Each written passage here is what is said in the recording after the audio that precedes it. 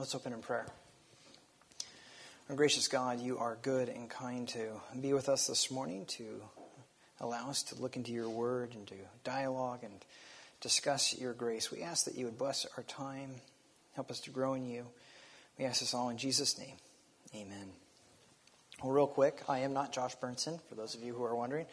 He was going to finish up his series on Ruth this morning and bring some concluding reflections on the book of Ruth, and then he got sick, without permission, I might add. Right? I know, so rude. But he is not, he is not feeling well. So I'm going to have a discussion today real quick, though, just kind of how we're moving forward. Next week, be here. Pastor Nathaniel Thompson is coming down. He's going to be teaching Sunday school and leading worship. He was supposed to be here the weekend of Snowmageddon, and then he didn't come. He is a wonderful man. He is a minister in the PCA, and he is part of Reformed University Fellowship. And so it's a campus ministry of the PCA. And he works up at Western University in Bellingham, has a heart for students, heart for the Lord. And he's going to come share with us during Sunday school just what Reformed University Fellowship is, how we can be praying for them, and what they're doing. And then he'll be bringing God's word to us during the service. So I'm really glad he's coming. And then after that, Tim Draper and Dave Stodema are going to be leading us for 5 weeks in a series called Being in the Word, Walking in the Spirit, Walking with Jesus, something along those lines? Running with Tim. Or is it just called Stop It? I don't know. Something along those lines. But they'll be leading us, and that will bring us through the second Sunday in June, which will be our last Sunday school for the summer. And then, so that's going to be where we're headed from there. But thinking about what to talk about this morning, Brian and I were sitting there a little too late on Thursday night in the hotel talking. And Brian had just had his committee exams for ordination, and the next morning was going to be his floor exams, which is before the whole presbytery. And just for those who are wondering, this isn't fun.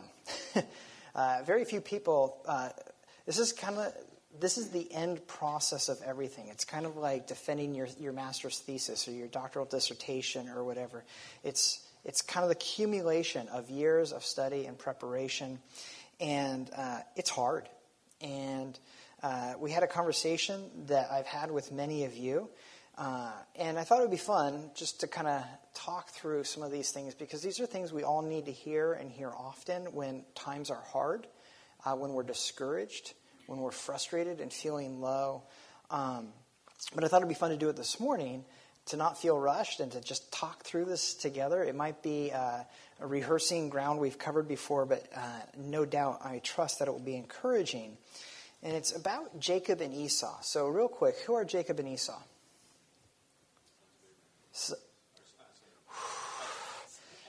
Somebody needs to go back to their exams. Yeah. Grandsons of Abraham, children of Isaac. Good. Okay, what else can you tell me about them? Twins. Good. They wrestled in the womb. Yeah. Jacob always seemed to be wrestling, didn't he? Yeah, they wrestled in the room, right? Good. Okay, yeah, represent 2 nations. Good. Israel and Edom. What are they typically known for? Wrestling, sibling rivalry, yeah. God's selection prior to birth. Where is that famously brought out for us? Romans 9, right? Yeah, Jacob I loved, Esau I hated. That's how Romans deals with it. Today we want to look at how Hebrews deals with Jacob and Esau. We're often familiar with Romans, but I love the way the book of Hebrews deals with Jacob and Esau. And the question we want to ask, is this. Romans tells us, Jacob I loved, Esau I hated. The question we want to ask is, how do we know God loved Jacob and not Esau? That's the question we want to ask and answer today. And here's my bold and daring answer to that question. It's this, and many of you know this, but we're going to go over it again today. We know that God loved Jacob because he walked with a limp.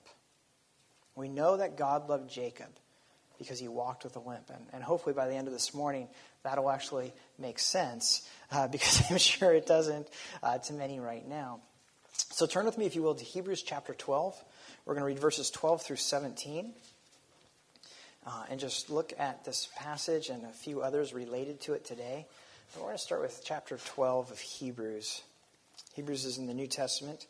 Getting towards the end, it's after the letters to Paul, before Peter, 1 Peter and 2 Peter. Right before James. Okay.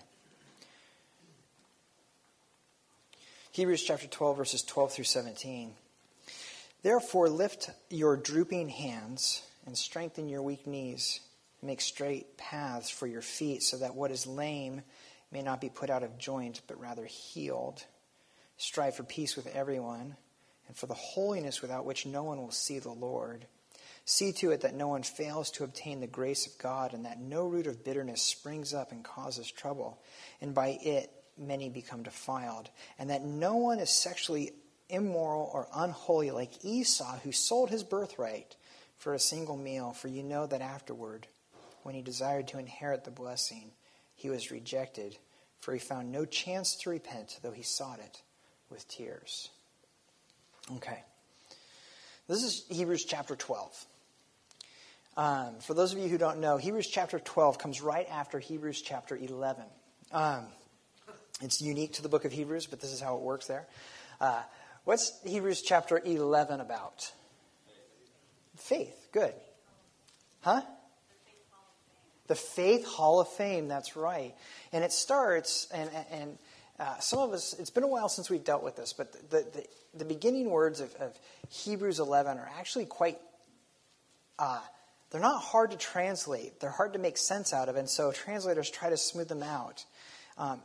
We often have it read in our modern translations, faith is the assurance of things not seen, the hope of things, or you know that.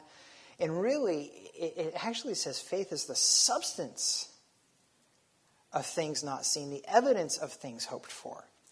And if you look at some of the older translations, like the King James, you'll see that, and everybody wonders, what does that mean? Well, what it means is this, that it's not a definition of faith, it's a characterization. Faith takes hold of the substance of things you can't see. And it bears evidence to you of what you hope for. Wow, that's kind of... And then the writer of Hebrews says that the saints of old, by faith, through types and shadows and things like this, took hold of the reality of what they hoped for, namely Jesus Christ. And so then it goes through and gives all these examples. And who does it start with? Nope, not Abraham. It starts, what? Abel, that's right. It starts with Abel and it goes on to Enoch and Noah and all these, right? And what's really interesting, if you really look at the structure, it's really fascinating. At the center of all these witnesses and examples of faith who took hold of Jesus long before he ever came into this world in the incarnation, at the very center of that is Jacob. And I don't think that's an accident. Because Hebrews is going to use Jacob as a model for us of what faith in this life and in this world looks like. And it all comes down to verse 21. Hebrews chapter 11, 21. If you're in chapter 12, you just slide back a page. And look at this great, amazing example at the center of this whole list of all these great examples of faith. Look at what Jacob did. It's just amazing. Verse 21. By faith, Jacob, when he was dying, blessed each of the sons of Joseph, bowing in worship over the head of his staff. Isn't that amazing? He blessed his sons and leaned on his staff. And you think, that's like the center, the ultimate. This is what it all comes down to. Can you, like Jacob, lean on a staff when you're dying? Because if you can, That's a model of faith, right? So what's going on here? What's going on? Why is this strange? It gets even stranger if you go to Genesis. Keep your finger in Hebrews, but go to Genesis 47:31. Let's go back and read this verse that the writer of Hebrews is selected out of the whole life of Jacob to call to memory. Genesis 47:31.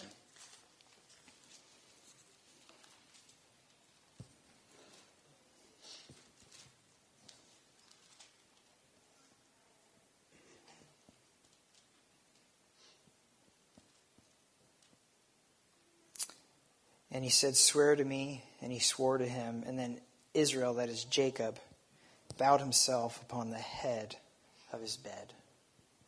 Wait, what did Hebrews say? What? Staff.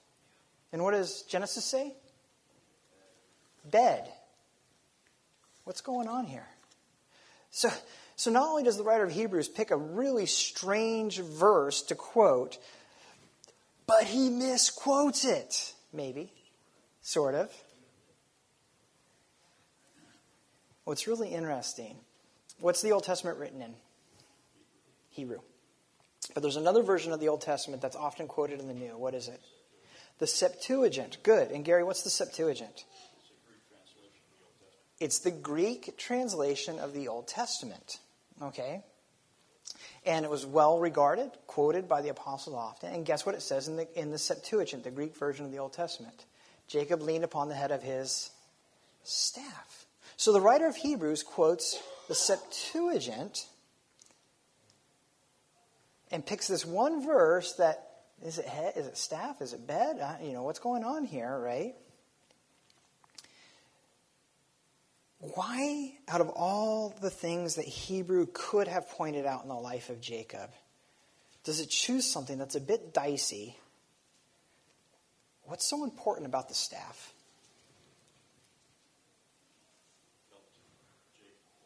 Help Jacob walk. After he got his hip, or after he got his hip destroyed, right? Yeah. What's unique about? What else do we know about Jacob? What's unique about him? Well, he wrestled with God. He wrestled with God. Right. This is when he gets renamed Israel. Right. Yeah.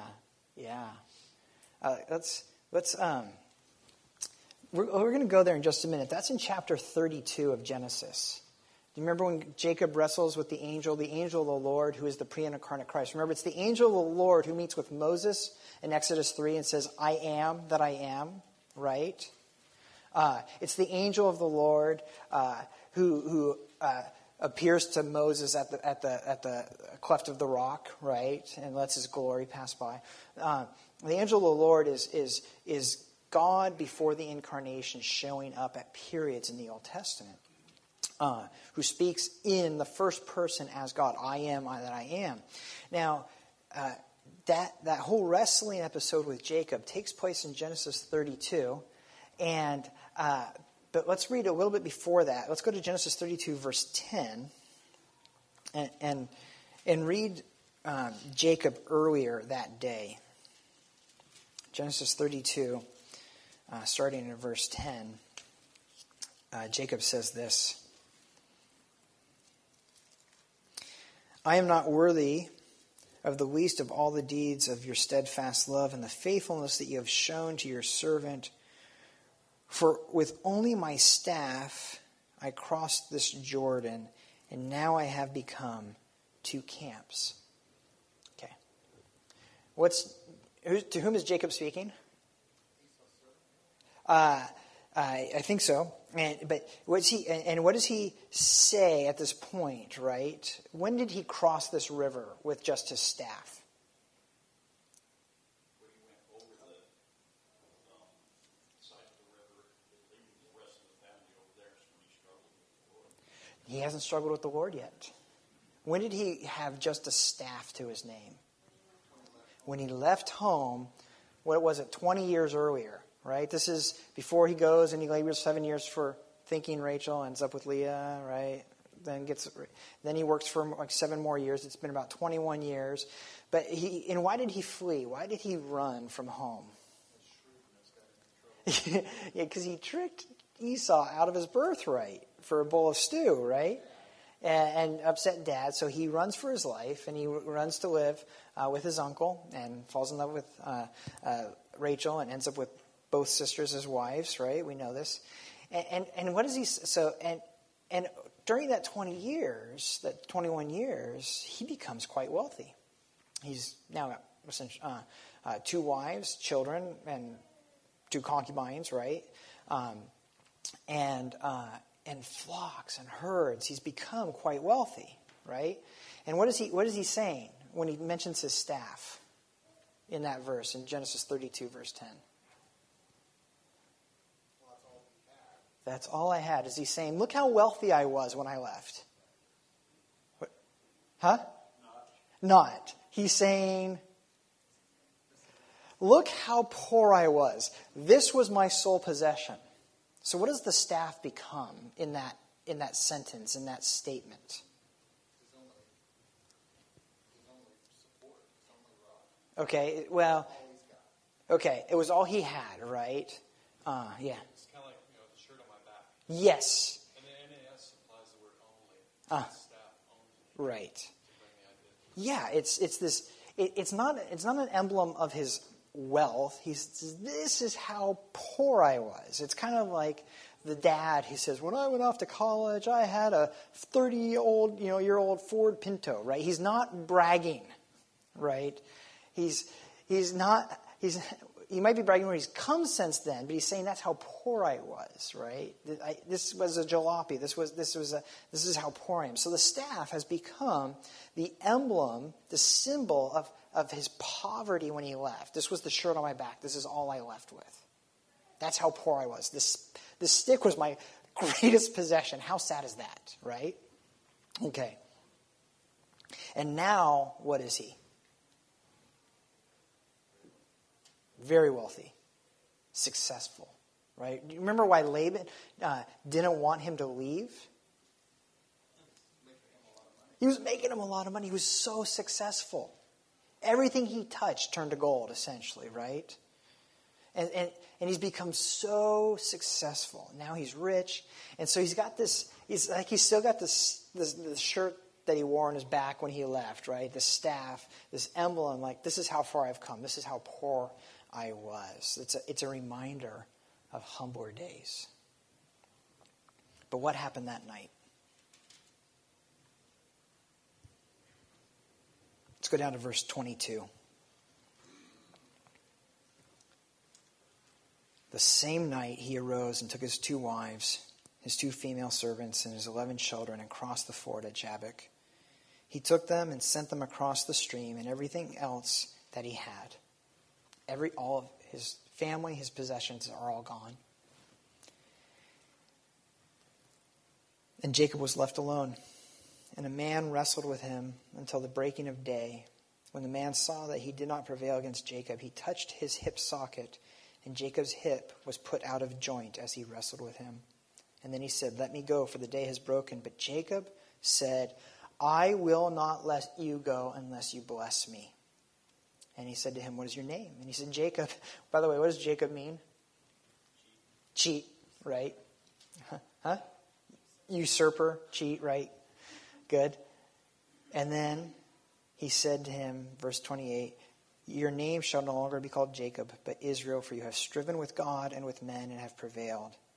And then Jacob said, "Please tell me your name." But he said, "Why is it that you ask my name?" And there he blessed him. So Jacob called the name of the place Peniel, saying, "I have seen God face to face, and yet my life was preserved."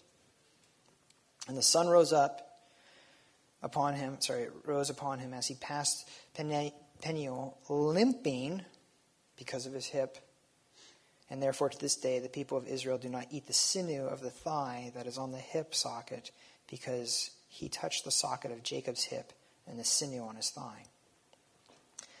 Okay, this is what took place. But what happened? What happened that night for Jacob? And don't please just repeat to me the details of the event. Yes? I remember R.C. commenting on this. He was referring to something Robbie Zachariah had pointed out to him. Uh-huh. He said this was not the first time that he was asked what his name was. Interesting. So, Huh. Yeah. Might have been referring to, reminding him of his deception. Interesting, yeah. Yeah. Yeah, what's your name? Okay. Good. What? Why is that important? Why does Jacob need to be reminded of his deception? What's going on this night in Jacob's life and heart?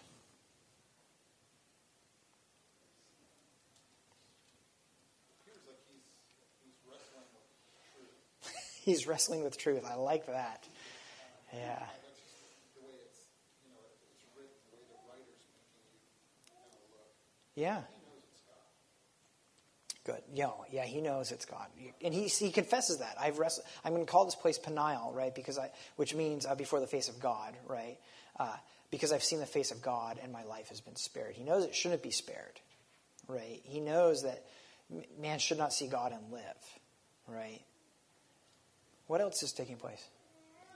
Fearing the meeting with his brother.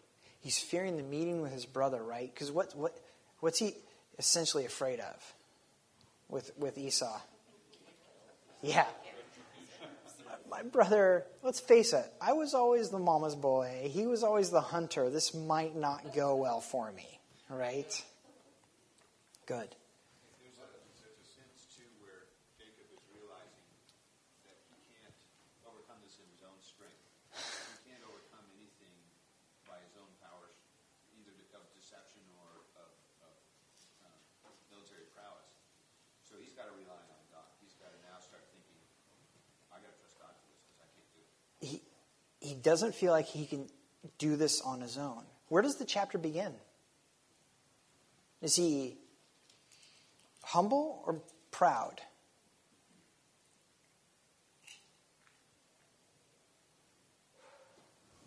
Look, the two camps I've become. Look at my thousands of herds and flocks. When I left, all I had was the staff. Look at what I've done. Is he... Yeah, I'm a self-made man. Look what I've done. Right? It starts with a lot of boasting and pride. This night, he's learning that though he's rich, he's needy. The man he's wrestling with, the angel, the Lord, says, let go of me. Could just end, let's call it a night and go our separate ways. And what by that point does Jacob realize?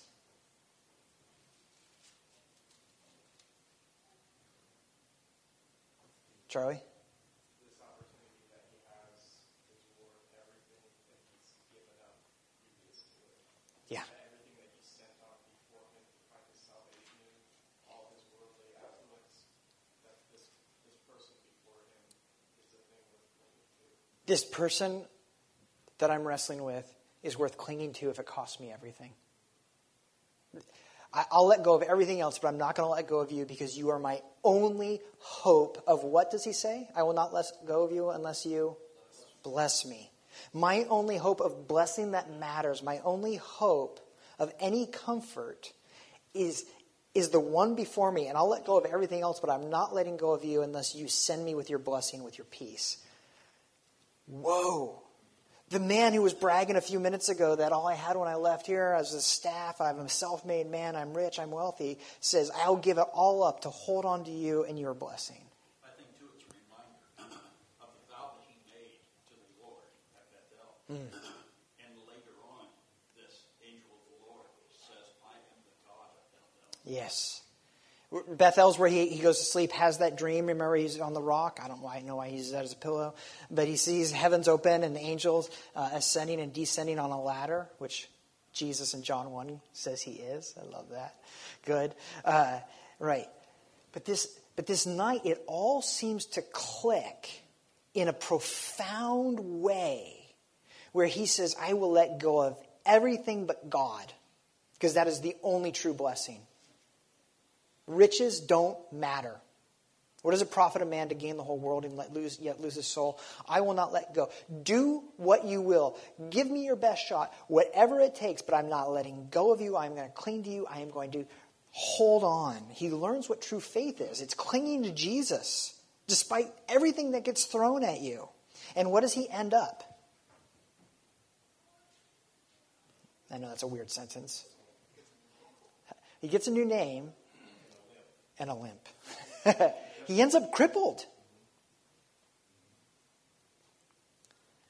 But he was also humble. Even after all that, when he sent the families together, and when he finally got to Esau, he's bowing down. Yes. Not humiliated, but humbled. Not humiliated, but humbled. With the best possible reality, right? Maybe like a thorn in the flesh. Like a thorn. Yes, yeah, PJ. Do you think that God wanted him to have a reminder that limp would remind him of what's important and that he needs to look to him? Oh, yeah. Absolutely. Isn't it? Because we are people of short memories, aren't we? But that limp stays with you. That limp stays with you. Why are you limping? Let me tell you about this one night, right? Bad night. It was a bad night, but it was the best night. Yeah, this was the hardest night of my life, and it changed my life for the better. And to be really honest, if somebody offered to take away my limp, I don't think I want them to. Because it reminds me about the most important night of my life. Right? Who of us would forget that? Yeah. See God face to face. Yeah. It's like the person who doesn't want to give up the T-shirt that they were wearing on a really special day, right? Because it brings it all back. And for him, it's like, don't take away my limp. That's my souvenir. That's my memento. Yeah.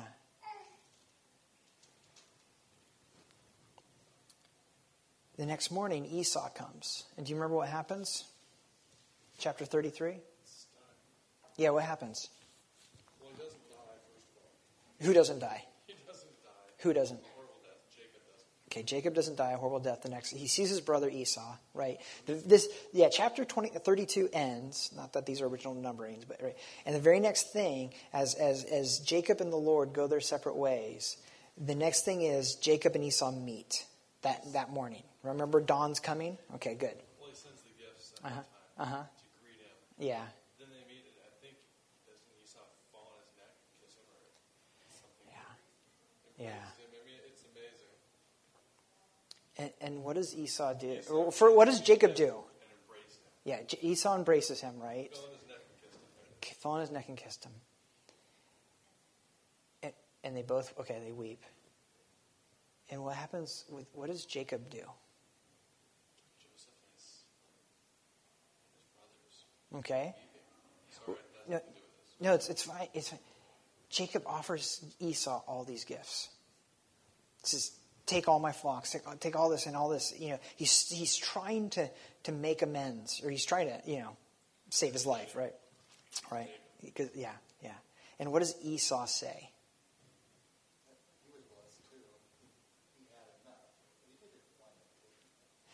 But he says, Esau says, I've already got more than I can handle.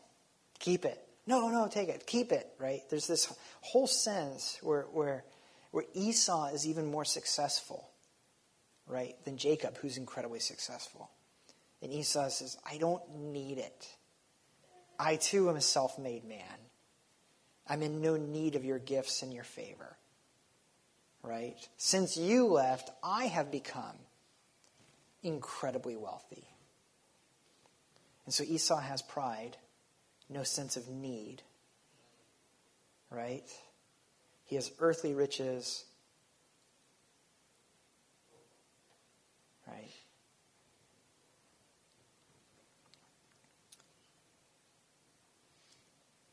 So why does Hebrews 11 mention the staff?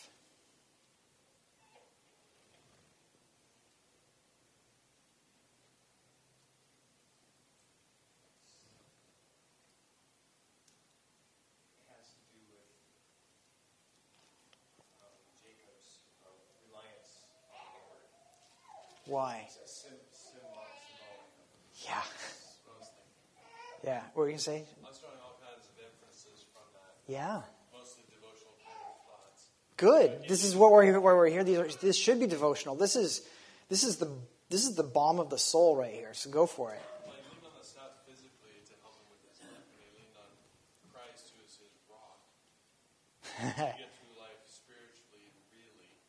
It's symbolic of a walk with Christ. We walk with limps, and we need supports. Good. Lame or mischievous tough. Yeah. Thank you. We're down. Good. It is very symbolic. That's Yeah. how I was thinking. Charlie? I think it was just the same thing. With once was a sign of poverty to him, now became a sign of his richness, his inheritance, and all that. The sign of his blessing. Yeah. It's like PJ said, right? That limp becomes precious to him. Jacob never takes a step again after that night without that staff. He is wholly dependent upon it now for every step he will take because he's crippled. He walks with a limp from here on out. That staff now isn't just a trinket of earlier days. It is a necessary aid for every step he will take the rest of his life. He's crippled. He's lame. His hip has been put out of joint.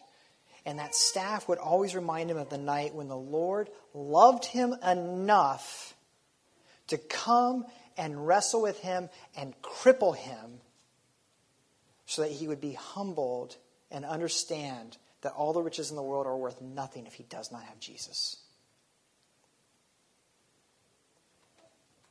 Mom? Well, it shows that God was always with him. Yeah. He always had the staff. Yeah. Riches come and go. But the staff is what keeps him going. Yeah. It's that always present reminder of the Lord's presence and love in his life, isn't it? Think about how in just a few hours, the imagery and the symbolism and the meaning of that staff have radically changed in Jacob's life. As a constant reminder of all these things. His need, God's love, and the life that is found in clinging to Jesus. So let's return to our main passage, Hebrews 12. Okay?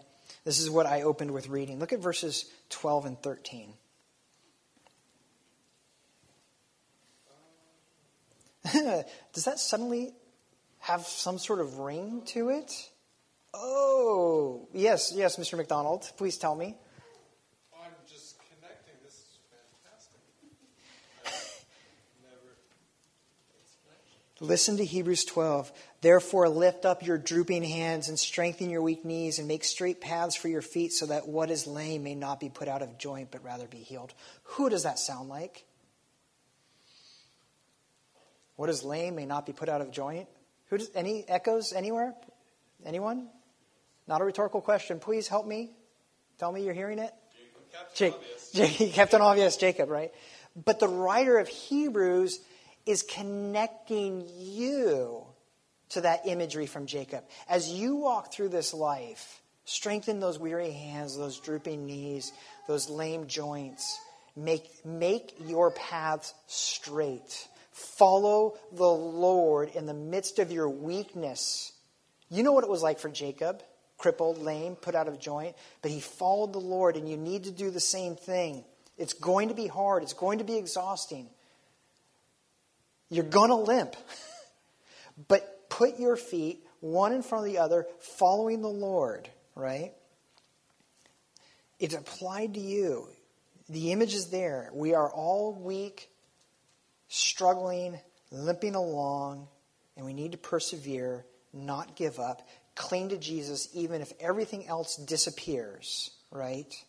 It's spiritual imagery using the physical imagery from Jacob's limp. But before we move on, here's my question. Do you ever feel like that? Weak? Tired? Like you're limping through life, struggling just to get from one day to the next. Every day. Yeah. One commentary I recall,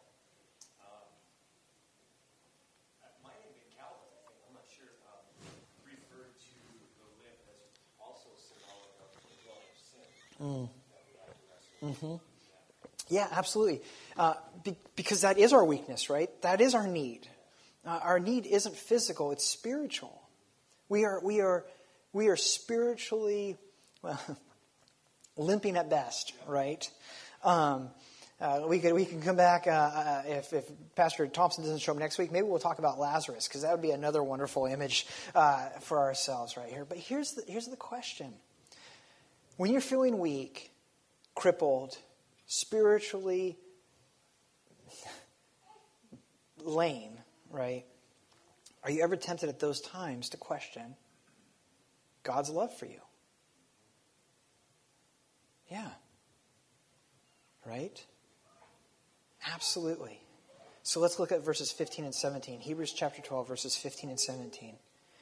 See to it that no one fails to obtain the grace of God, that no root of bitterness springs up and causes trouble, and by it many become defiled, and that no one is sexually immoral and unholy like Esau. Now we're spiritually lame, out of joint. We're like Jacob. Don't be like his brother Esau. Now listen to this. Who sold his birthright for a single meal, for you know that afterward, when he desired to inherit the blessing, he was rejected, for he found no chance to repent, though he sought it with tears. So the writer of Hebrews brings up Esau. But here's the thing. One of the words in verse 17 is poorly translated. No, repent's a good word. The word translated chance. What does that sound like? Yeah, it sounds like an opportunity, right? He just wanted to repent, but the Lord wouldn't listen, right? The Lord says, all who will may come, I will no wise cast them out. Everybody has a chance to repent. Everybody has an opportunity. While it's still called today, you can repent. That's not what the word is in the Greek. The reason it's translated that way is because the word is strange in the Greek. The word is, what is a topographical map? Huh? A topographical map shows the layout of the land. Right?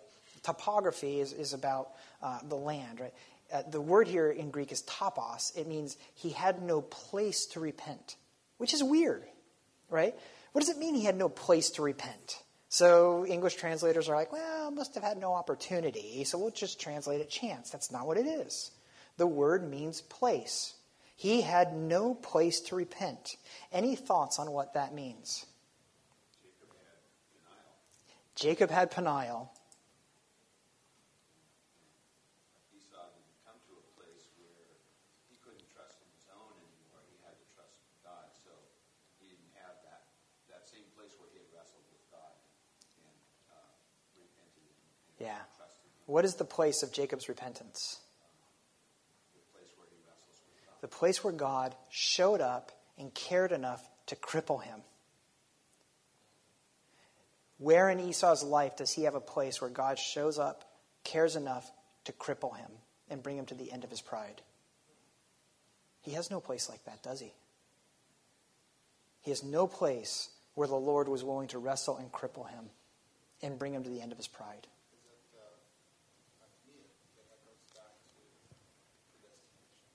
Absolutely. But the writer of Hebrews is bringing out something differently than the writer of Romans does. Romans is saying this is the statement, Jacob I loved, Esau I hated. The writer of Hebrews is proving it.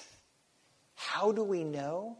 Because God showed up and crippled Jacob, and he never did that with Esau. Because Jacob had Peniel and Esau didn't. This is how we know that Romans is true. This is what proves it. Jacob walked with a limp.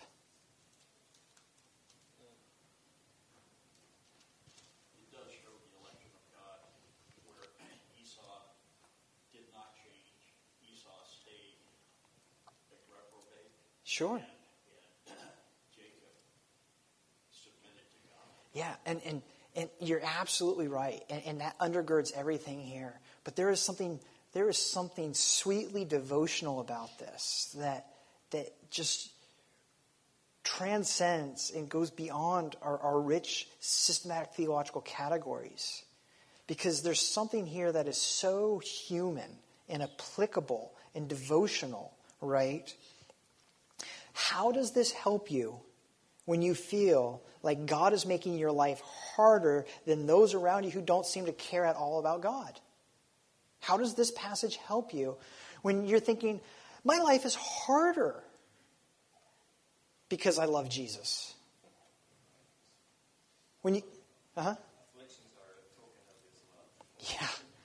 When you feel like you're limping through life because God is making your life harder rather than easier, when you feel like you can barely hold on, when you feel like all you can do is cling to Jesus,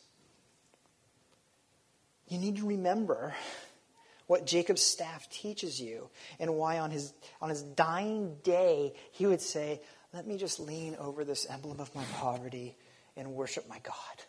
Because this symbolizes everything that I want to remember and I want you to remember. That when God loves us, he cares enough to show up and break our hips. He cares enough to let us limp. And when we're sitting there, we're struggling and we're frustrated and we're thinking, I can't do it anymore. God says, I loved you enough to teach you that. Yeah, Charlie. And it seems like the one whom we cling to, whose body we identify with, his whole life was one of poverty. Poverty. He was empty of all his glory, imprisoned in our form, and the staff that he was given to lean on was for him and for us, the cross. Yeah, absolutely. Yeah. The emblem of affliction, right? Fantastic. Yeah, Butchie. Thy rod and thy staff. Oh, so true. Isn't that image powerful then? And so if you think about the book of Hebrews and how it's really what does it mean to cling to Jesus in the midst of a hard life and world. And if he's going to use Jacob as the image of that, what better image could he choose when he comes to the center of his hall of faith, comes to Jacob himself, and out of all the things in his life, what would be a better image than to say, how does he die? Leaning on the emblem of his poverty, the reminder of his crippling, and God's love for him. So yeah. Brian's limping through ordination exams. We as a congregation are limping through all sorts of trials. We feel like no matter how hard we try, all we can do is hold on. And we think, where is God in all of this? And he says, I'm right there, making you lean on your poverty so that you would understand that all your riches in this world benefit you nothing if you have no place to cry out for mercy. How do you know God loved Jacob? He walked with a limp. When you question God's love, ask yourself whether you're limping, whether you're struggling, whether you feel like you can't do it on your own. Who cared enough to reveal that to you? The God of Jacob. Any final questions or thoughts before we close in prayer? Charlie. The final line there, before he found no place to repent, though he sought with tears. Does that have anything to do with Esau's kind of pursuit of Jacob and the stolen blessing and inheritance? Yeah, I don't know that the writer of Hebrews shares it could just be 32, right? That they weep with each other, right? And yet what he ends up with is the restoration of an earthly relationship, not a heavenly one, right? So something along those lines. But I'm going to be a little bit tentative in answering that. Jeff, you had one final? Yeah, let's talk about being bowed down in afflictions and knowing that God loves you. In Lamentations 3, there's a It's incredible. And we all know the big verse, but it kind of ends the bitter part by saying, remember my affliction and my wandering, the wormwood and the bitterness. Surely my soul remembers and is bowed down with me. This I recall to mind, therefore I have hope. The Lord's loving kindness. Kindnesses indeed never cease, for his compassions never fail. They are new every morning. Great is thy faithfulness. Almost sounds... Is my portion. Yeah. Almost sounds like a commentary on Genesis 32, doesn't it? It kind of does, yeah. That's because the Lord's word is so wonderfully consistent. It just reveals to us a God of love. We just need to learn sometimes how to see that love. Let's close in prayer. Our gracious God, we thank you that you have loved us and cared for us, that you supply our needs. Father, we ask that you would bless us this morning as we move into worship, that you would speak to us from your word, that you would draw us ever closer to Christ, we pray. In his name, amen.